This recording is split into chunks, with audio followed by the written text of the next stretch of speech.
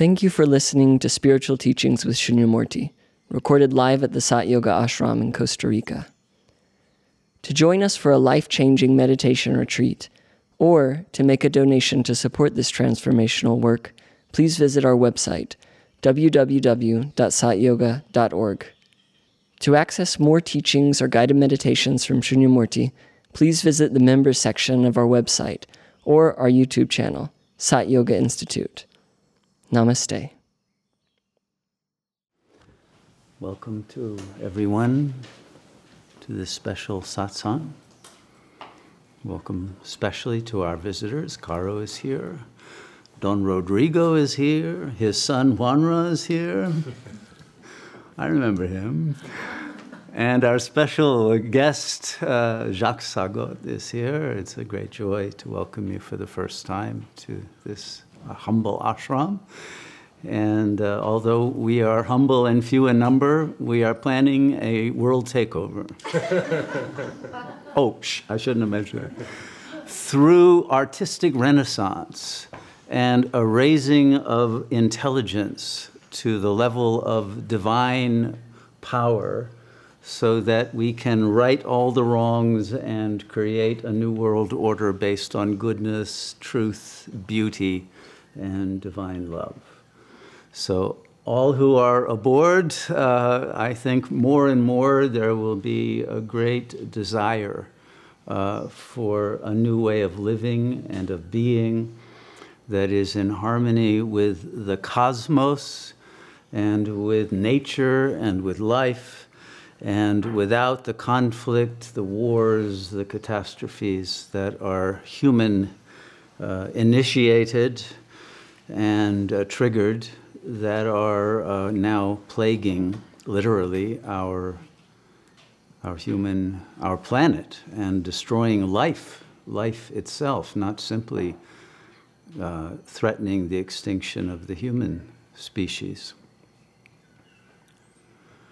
I just happened to check the news headlines before coming. Apparently, the next Russo-Turkish war has begun in earnest this afternoon with a massive airstrike killing many, many Turkish soldiers who, for some reason, were in Syria. We have the coronavirus officially in California and other parts of the U.S. and is now semi-officially a global pandemic. And we have a stock market crash, and we have many, many other catastrophes, too many for them to even put on a news site any longer, and exponentially increasing every day. And thus we understand the urgent need for a rise in human intelligence and love and understanding, and a way of reorganizing our world such that the kind of competitive and destructive savagery that is now going on will cease, and a new way of living that is in accord with our divine nature can be reinstated. And that's the reason for the day that is now a 3-day holiday at the least, Intergalactic Rose Day, which is tomorrow. And somehow, coincidentally, Radha Ma's birthday is also tomorrow. I don't know how that happened. But now it needs a contextualization, and so we need another day for that. And of course, there's a play that wouldn't fit in tomorrow's schedule, so that will be the third and culminating, perhaps, night of this holiday. But who knows? Maybe it'll become a week-long festival of the arts, and we never know. But it seems to be expanding every year. So it's important to understand that the contextual issue is a very broad one. It's not simply about a holiday that this ashram happens to be celebrating, but it is about the nature of the cosmic situation we are in. By the way, yesterday morning at about 2:30 a.m. when I was meditating and looking out the window of my office, I happened to see in the sky a strange light going sideways that stars don't normally do, and it was just going right across. So I got up and looked in the sky, and it went to a particular point and disappeared, but there was a blinking light before it did, and then another one. As soon as it reached that point, another. There were 7. And a final big blink as they all seem to go off in a mothership in another direction. So I gather that that's also part of Rose Day, and that we are being signaled that we may have some other contributions to this extraordinary holiday in future, and I've had other signs as well that I won't go into now, that contact is in a very public and formal way is not far in the future. So we have many exciting things happening on planet Earth and in this ashram. But it's also important to understand the shadow side of the world situation. And I think it's important to put it into an archetypal context.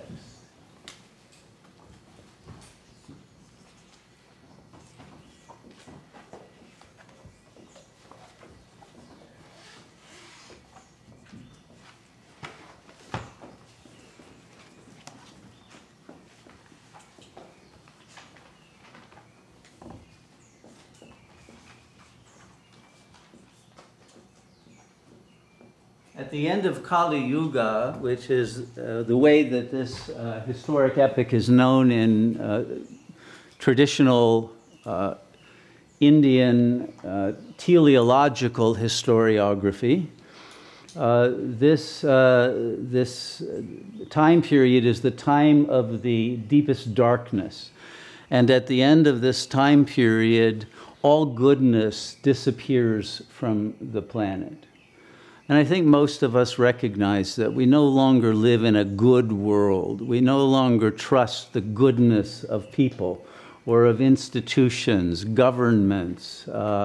We don't think the air is good to breathe most of the places. The food isn't so good for you. Nothing is good, either in a sense of the lack of contamination, etc., but moral goodness has pretty much disappeared. We live in an immoral, globalized civilization that has deliberately let go of all the traditional values of nobility and truth-telling and all of that. So disinformation.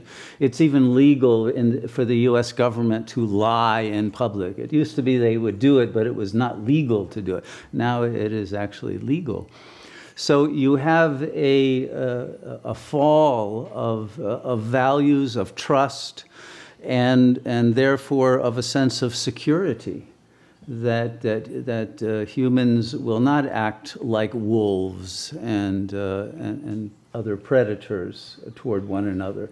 And so that sense of the goodness of people has turned into a very sinister paranoia about the violent crime and the other types of betrayals that go on in the world at every level.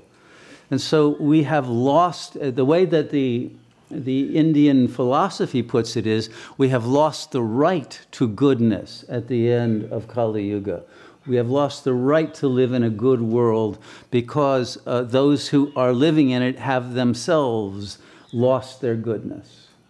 And therefore the world that they live in will reflect that lack of goodness. Secondly, they say that what will become clear is that there is a loss of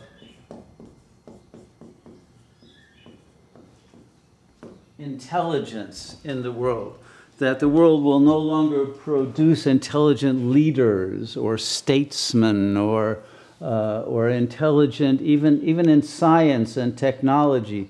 We have seen a collapse of the scientific genius. It's no longer producing the kind of insights and paradigm shifts and revolutions that Thomas Kuhn wrote about 50 or 60 years ago that was the engine of scientific creativity. We don't see that anymore, and we don't see any longer the technological developments. There's now a plateau, and in fact even in some areas a loss of capacity and a loss of the attention span of workers in these very high-tech areas that demand complete concentration for hours on end, for years on end. But the attention deficit disorder that has become pandemic in the world has caused the capacity of the operators of this very fragile social web and network of high-tech industries and nuclear reactors and military and other kind of industrial plants that are very dangerous to have many accidents, some sabotage, of course, but many breakdowns.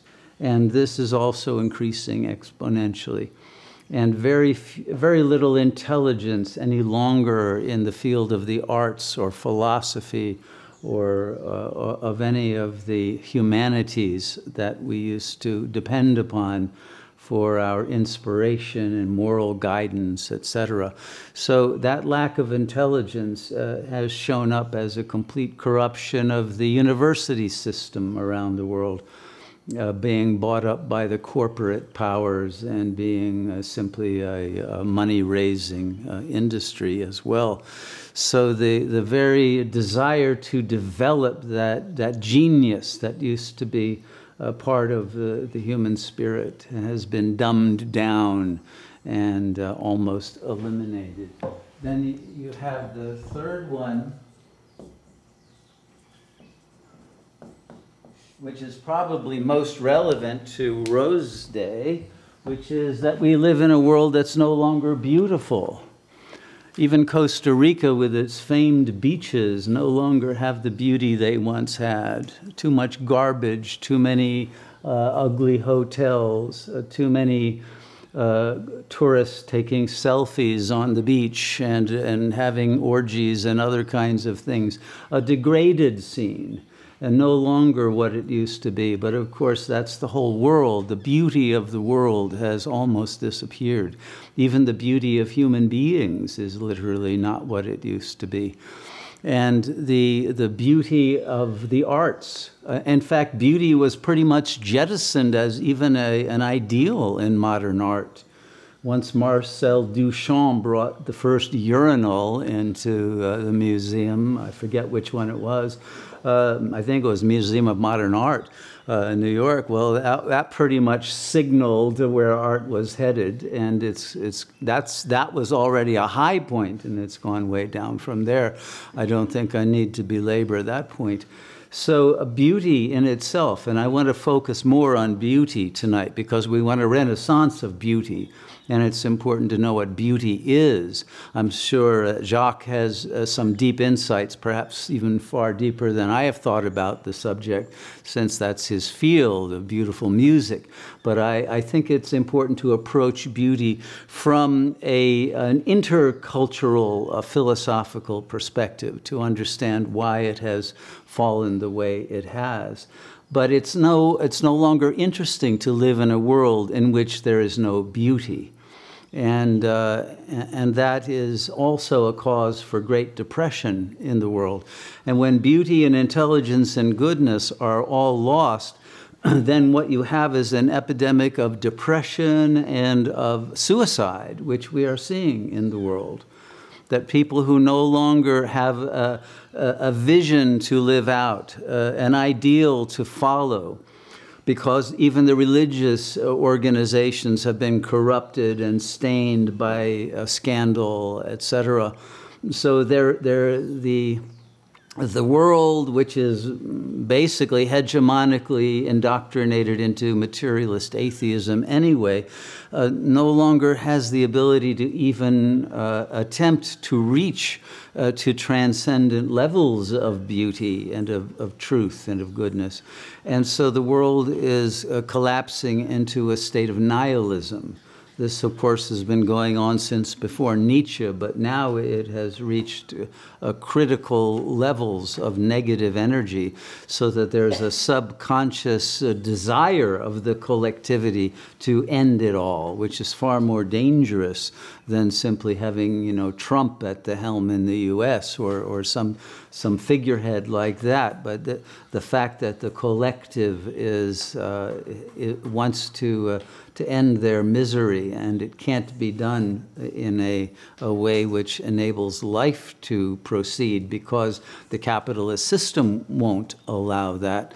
The inherent tension and conflict between the 99% and the 1%, as it's now vulgarly referred to, is creating that kind of a self-sabotage that results in passive-aggressive symptoms of illness that are all actually political statements, and of even futile revolts and forms of disengagement and anomie from society, and turning inward to very superficial forms of narcissism, rather than having any kind of collective organizational effort toward the betterment of our world. It's been given up on, and the only movements really that are catching on to some extent are those like an Extinction Rebellion, which begin with that very idea that extinction is close at hand. And it is that kind of a theme and a tone that now has captured the understanding, and the probably made very bitter the hearts of the multitude. So now we're in a situation where we can no longer depend on health in the world. I think this coronavirus pandemic is perhaps the first of the full-on plagues that are destroying human health. But of course, this has been going on in a subterranean way, as we have been studying, because of the electromagnetic fields. Everyone who's using their cell phones are damaging their brains, which will show up in a certain number of years, and will have effects on everyone.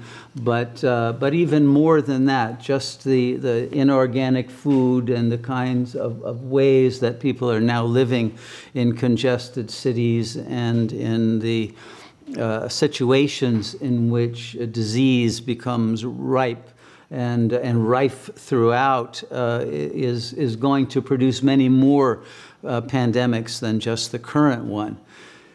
So we were living in a world in which humans are losing their health rapidly and cannot depend on that health remaining stable, even though we pride ourselves on longer lifespans, etc.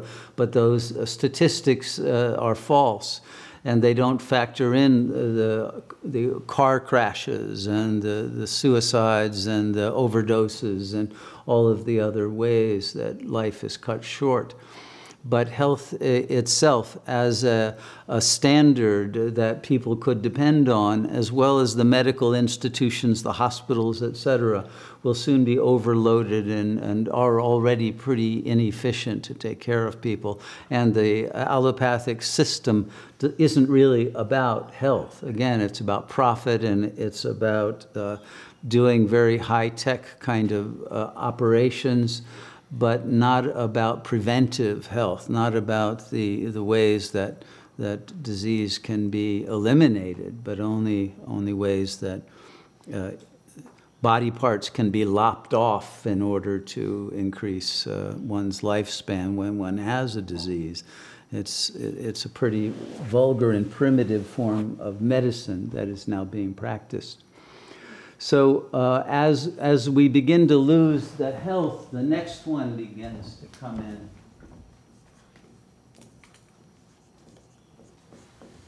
And it's already happening that the human population is collectively losing its sanity, literally.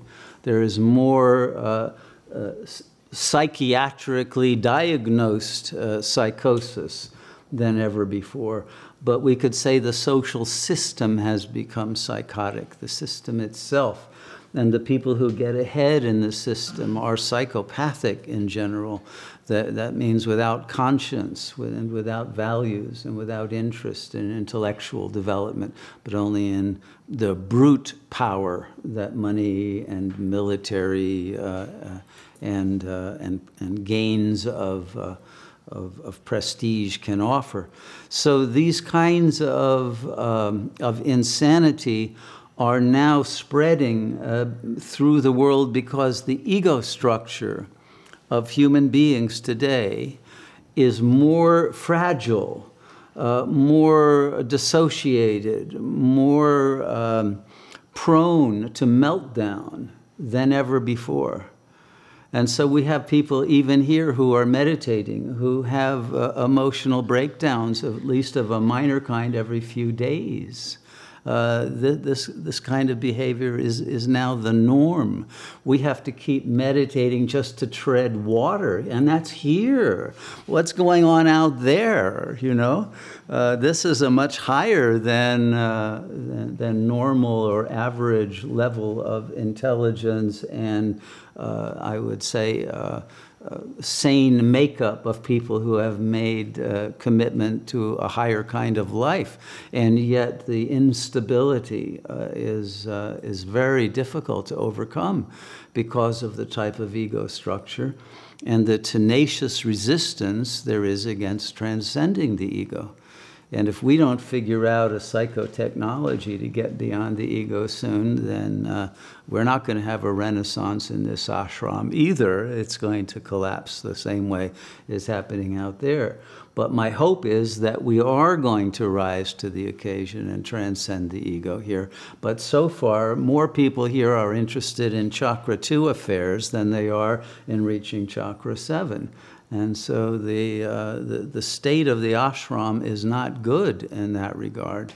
And if we continue at the rate that we are, then this project too is going to fail.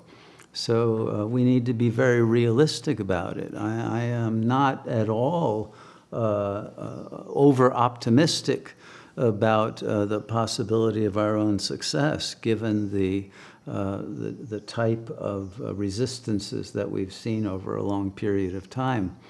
And the ego is incorrigible to such an extreme extent that it will do anything to hold on to its pseudo-autonomy. But it does that at the expense of being able to sustain coherence. And as things get worse and the ego is becoming more fragile, more fractured internally, more in conflict with itself, what happens is that it becomes very easily destabilized by simple interactions that are unpleasant. Let alone people, let's say, smoking cannabis or taking more powerful substances. These things can actually destabilize and bring psychotic breaks. It's no longer a joke to take these kinds of substances.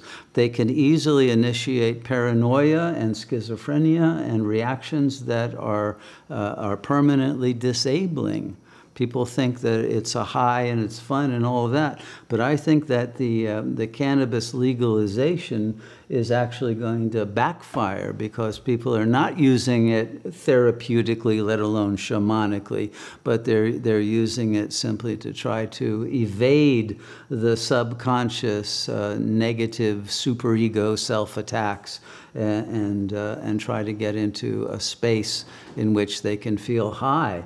But it also makes the subconscious, the sensor barrier permeable to exactly those negative energies and thought forms that can be extremely self-destructive. So we have to understand that all of these things are happening, and there is a psychic contamination that occurs. Everyone is affected by everyone else's insanity, and it tends to create a morphogenetic field of ever greater movement towards psychosis and toward violence and toward suicide, et cetera, et cetera. So we have a difficult situation that's becoming exponentially more difficult, and we should not take our sanity for granted. Even if you feel extremely stable, and I don't think most people do, but even if you do, if you are not stable at a level beyond the ego, it's not going to remain stable for very long. The karma will catch up with everyone as the vibrational frequencies of Kali Yuga become ever more negative, and people out there more hopeless and motivated by the lower death drive. So beyond the loss of sanity, sixth one is the loss of life, of course. Literally, we are witnessing whole nations being destroyed that will never return, and whole areas, geographical areas of the world that are unlivable, whether due to radiation, like the Chernobyl area in Ukraine, or Fukushima in Japan, or so many others. But literally, we are reaching a point where the life itself on Earth will become a thing of the past, except for very small groups that will remain after the nuclear conflagrations that are not that far in the future. So, and then the final one that will go, of course,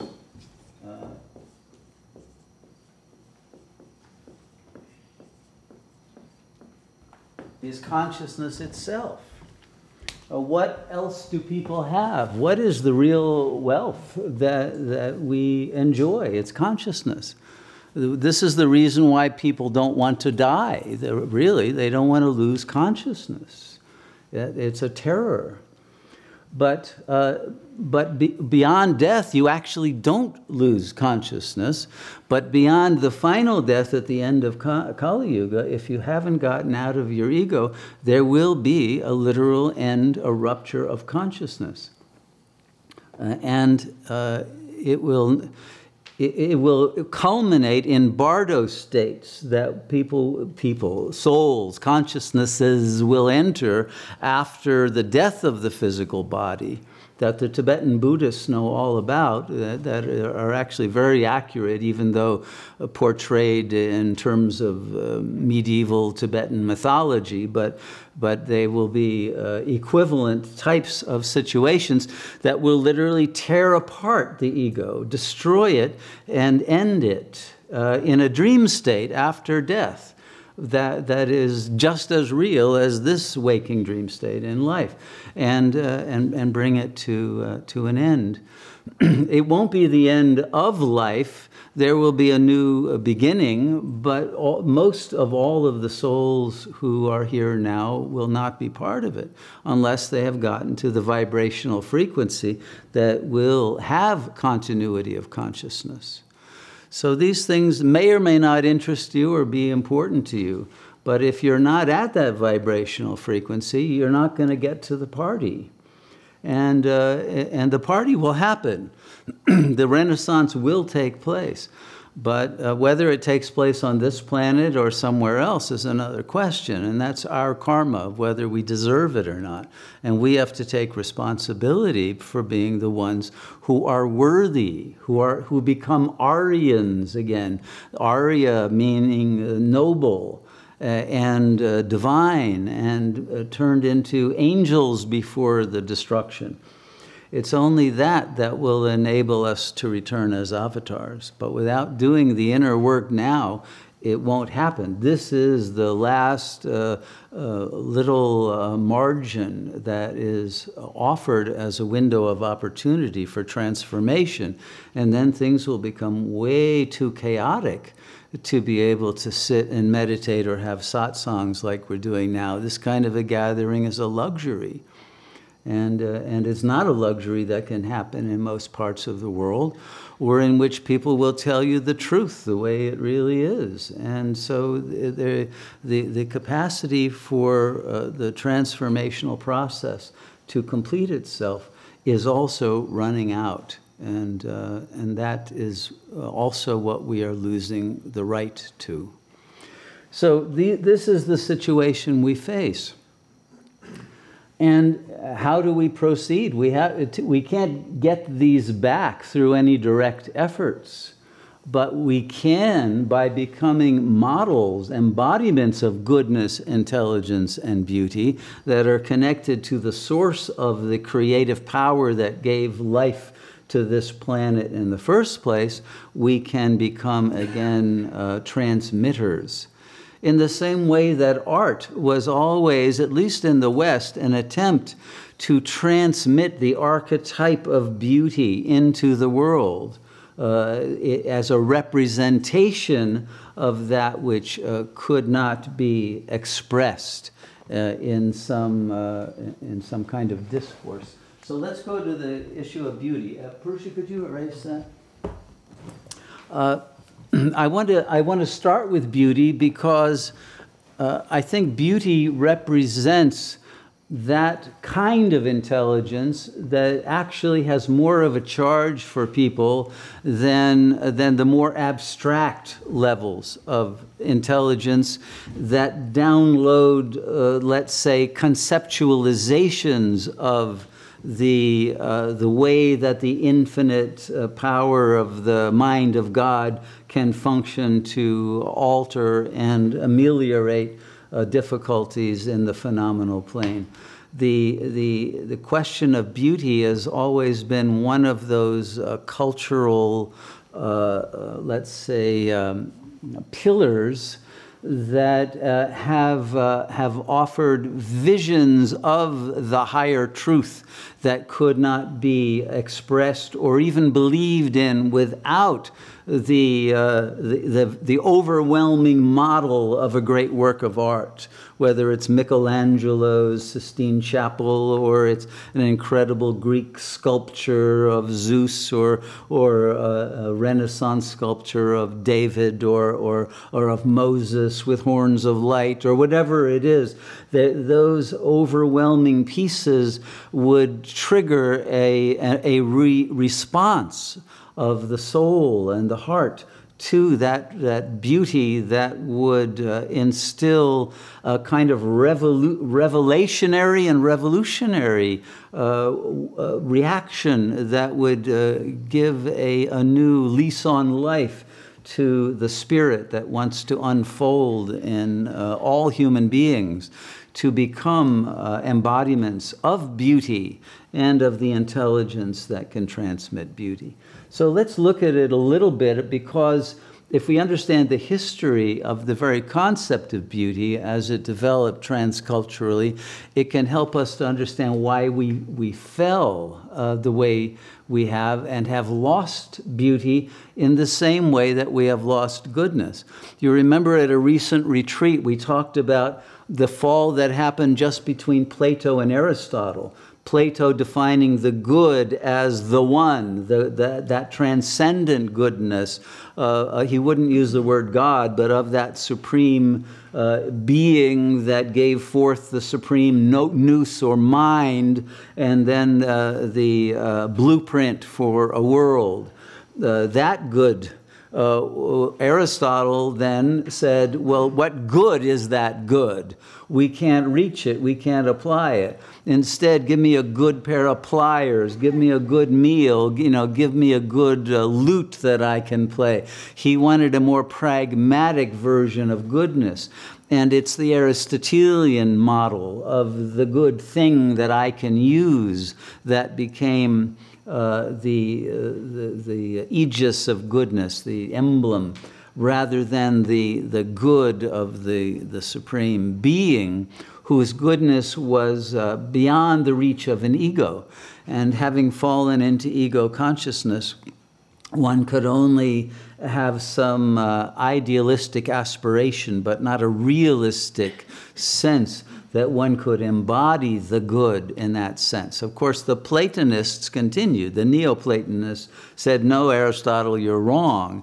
And Plotinus wrote his Aeneads, famously downloading more information from the good. And it went on through Proclus and even Denis the Areopagite, Dionysius the Areopagite, as he's usually called, who brought Platonism back into Christianity and saved it just by a hair. But it's still, we have lost that actual desire to contemplate the good and embody it in the way that was always imagined was the duty of philosophers and of all beings who love wisdom. So there are three main aesthetic philosophies. Let's call it the Vedic, the Greek, and the Chinese that were at the beginning of Kali Yuga. Of course, before all three of these, and all three of these are Aryan in a technical sense, but all of these, of course, are later legacy fallen civilizations that did not participate in the earlier renaissances of ancient Egypt that had already disappeared. And the ancient Greeks got a tiny bit from them, but more from India. And of course, there was Iran that developed and split off gradually from India, and the Zoroastrian culture developed. But it had basically the same aesthetic sense. But the relationship between these three have caused a very interesting context now for this globalized world that we're in. The Greeks did take their idea of beauty from the Indian sages. And the word for the beautiful was to kalon. Now, interesting, what the Greeks did was to say not only are things beautiful, but there is the beautiful. This was Plato's idea. There are beautiful forms in the world of forms, a dimension of consciousness that is transcendent of the world. And what we see in the world are imitations of those Platonic forms, or archetypes, to use the Jungian term. So there is beauty and there is the beautiful. And for the Greeks, the attempt was to represent the beautiful in works of art. So art became a form of representation. And it was an effort to try to bring the beautiful within the capacity for sensuous perception to be able to directly encounter. And the word for sensuous perception, of course, is aesthesis. So we have aesthetics that became the form of philosophy that was the theory of art. But it's not really art. It's simply five senses perception. But real beauty was originally not about what the five senses could perceive, but only what could be perceived with the third eye, with the transcendent contemplative consciousness encountering the mind of the good, the one, the supreme being. And so what happened was the Greeks let go of that. And if you look at the word kalon, they got it from the Vedic tradition. And it comes directly from a word we all know, which is kalyan. Now, if you look at a Sanskrit dictionary, one of the meanings of kalyan is beauty. But it's in the reference to a beautiful soul. A beautiful soul is one who is generous. And so the idea of the beautiful for the Greeks became divine generosity. generosity that would pour forth to the world as a cornucopia of rich insights. And later, Immanuel Kant was to say that that art is the expression of an aesthetic idea. And what he meant was an idea that was so rich in insight and implication and hyperdimensional meaningfulness that it could not be expressed in concepts, in language, in discourse. It had to be expressed in a work of art that was something that could not be thought about. It was an idea, but an idea that transcended the ability to think. It could only be. And there's a famous poem by Archibald MacLeish called Ars Poetica, which ends with the line, "A poem should not mean but be." Okay? That's actually that idea of being rather than meaning is one that the Greeks opposed, however, because the Greeks want to be able to know what the work means, what it represents to us. They want to be able to translate it into thought, into philosophical language. So they always emphasized, and the entire Western canon has emphasized the cognitive aspect of what is art saying to us, rather than what is art in itself. And a lot of that comes from the fact that these cultures, both the Vedic and the Greek, are formed around epics. The Vedic, of course, the Mahabharata, which gives the ancient understanding of Satyuga, and then later the Ramayana that expresses the Treta Yuga psychology, etc. And in the Greek society, of course, you have the Olympian mythology, and you have Homer, the Iliad, the Odyssey, etc. So you have this literate culture that forms around these epics that contain a discourse. In the Middle East, you have the Epic of Gilgamesh, etc. In China, there is no epic. There was never an ancient Chinese epic. They went directly to the understanding of the Tao. I shouldn't even say the understanding of the Tao. They went to the Tao. So here, what the Chinese did was take not Kalyan, but the higher form of beauty, Sundaram. Sundaram is not the beauty that you can see or that you can put into a work of art. It's the beauty of God. It's the beauty that the Sundaram became in English the sun, the light itself, that is so strong that it blinds you. It doesn't create vision. In a way, it takes away the vision of the phenomenal plane. It washes that out and gives you a supernal light that is what is behind and pervading this world, but that is not in it. It is the mind of the dreamer, not the dream any longer. It is a different level of beauty. Well, for the Chinese, the Tao is that. It is the way that transcendent and ultimate intelligence and beauty and goodness all in one manifest in the world. And so the artist is not someone transmitting a representation from the plane of forms into the world and creating some perfect form. No, it's a direct transmission of the energy of the Tao that goes into the painting. There's no intermediary of a thinker, of an artist trying to produce an image of Mount Fuji or of some landscape or some king or queen or whatever. It wasn't. It wasn't, or let alone a religious painting of Christ on the cross or whatever else. It was an intention of directly expressing the energy of life, of consciousness.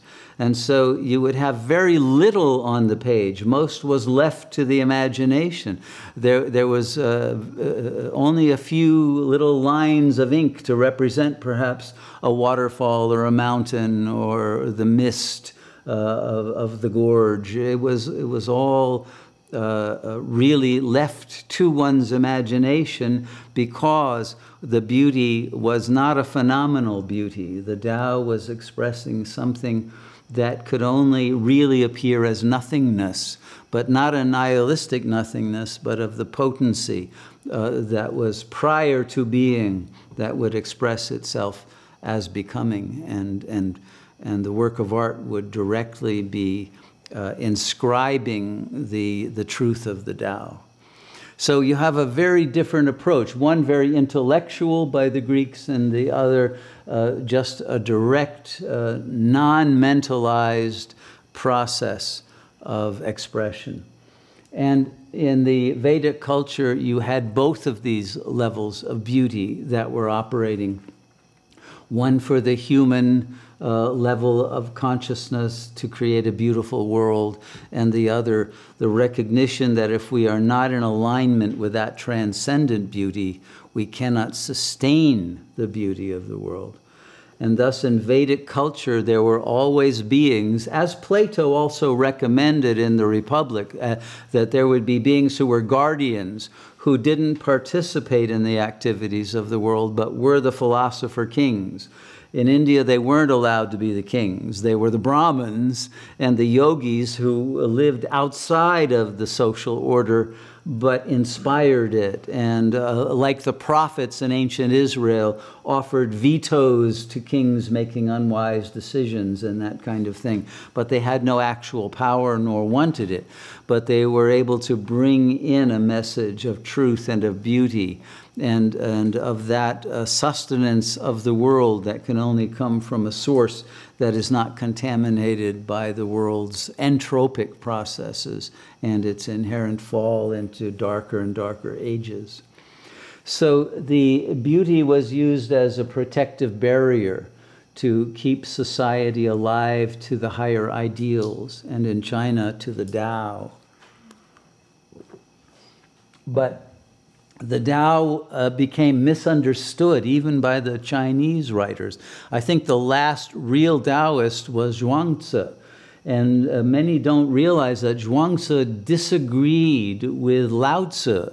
Most people think of Taoism as what's written in the Tao Te Ching, but Zhuangzi's version of the Tao was totally different. He said Lao Tzu was wrong because Lao Tzu expressed that the Tao, the real Tao, it cannot be named. The real Tao is the Tao that is beyond the ability to grasp. And Zhuangzi said, that's saying too much. You can't even say that there is a Tao beyond our ability to grasp. You have to be at that point that you are the Tao that can't be grasped. But if you try to talk about it or mentalize about it, you've already fallen into theoretical nonsense. And that's the beginning of the end. If you turn the Tao into a concept, like in the West, turning God into a concept, soon people won't believe in it. And if you've said at the beginning that you can't grasp it and the real Tao isn't a Tao you can be named, then you can be sure that the name Tao will then refer to what is not the Tao. And this indeed happened, and the Taoist religion is very anti-Tao and very much a religious institution, just as imaginary as all the other religions.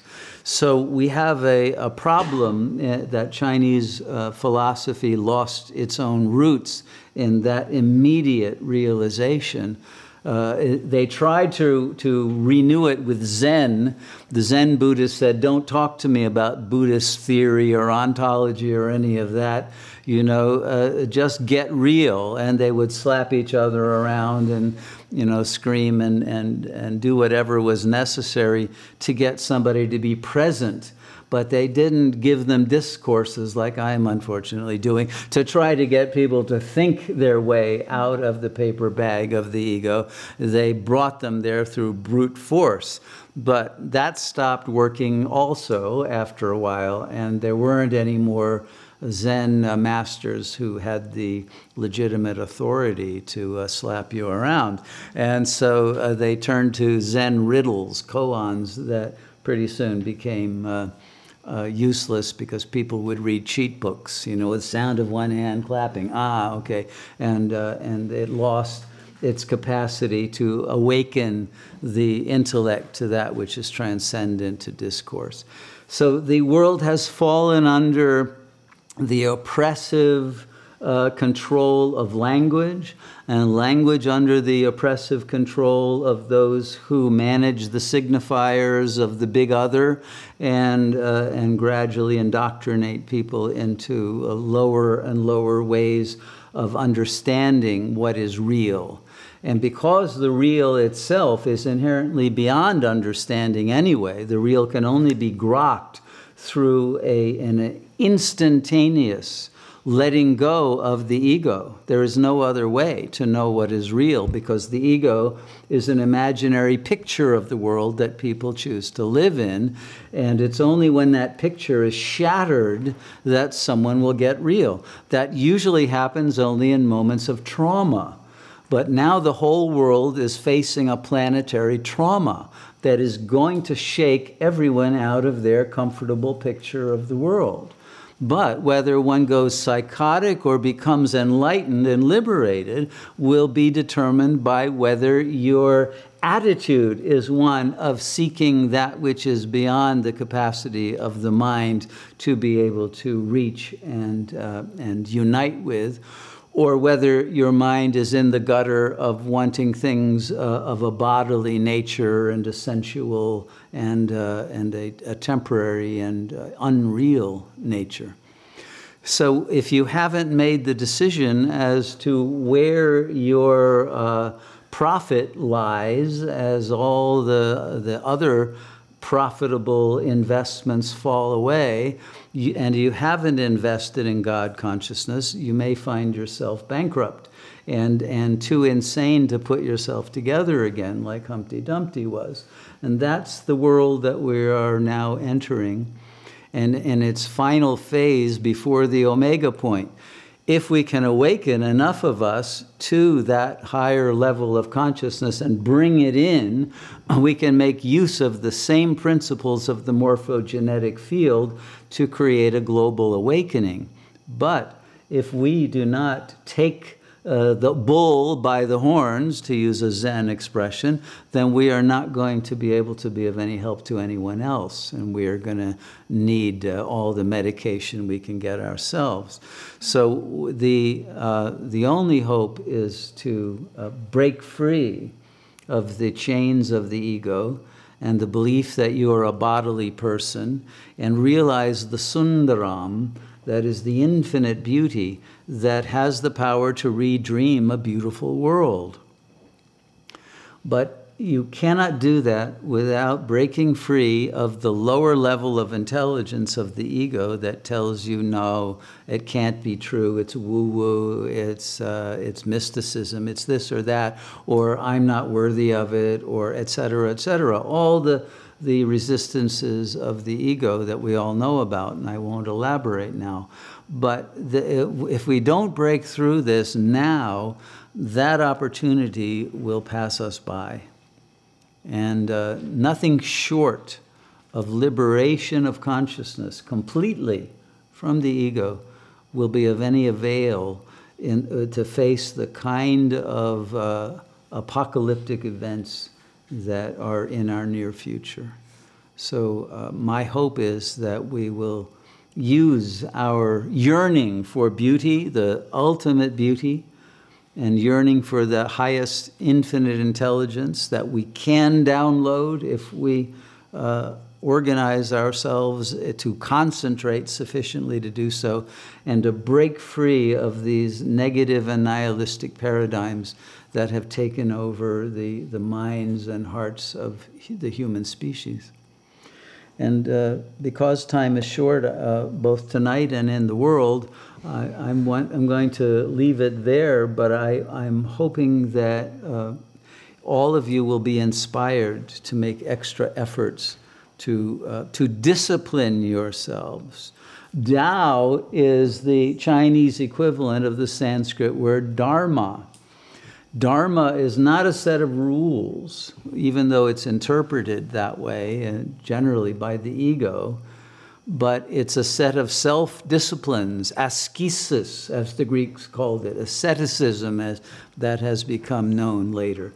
But it's the practice of that concentration of consciousness into single-minded and wholehearted union with its source, such that it becomes our natural state, a sahaja samadhi, a state of natural and ongoing and undisturbed God consciousness that can be transmitted and shared.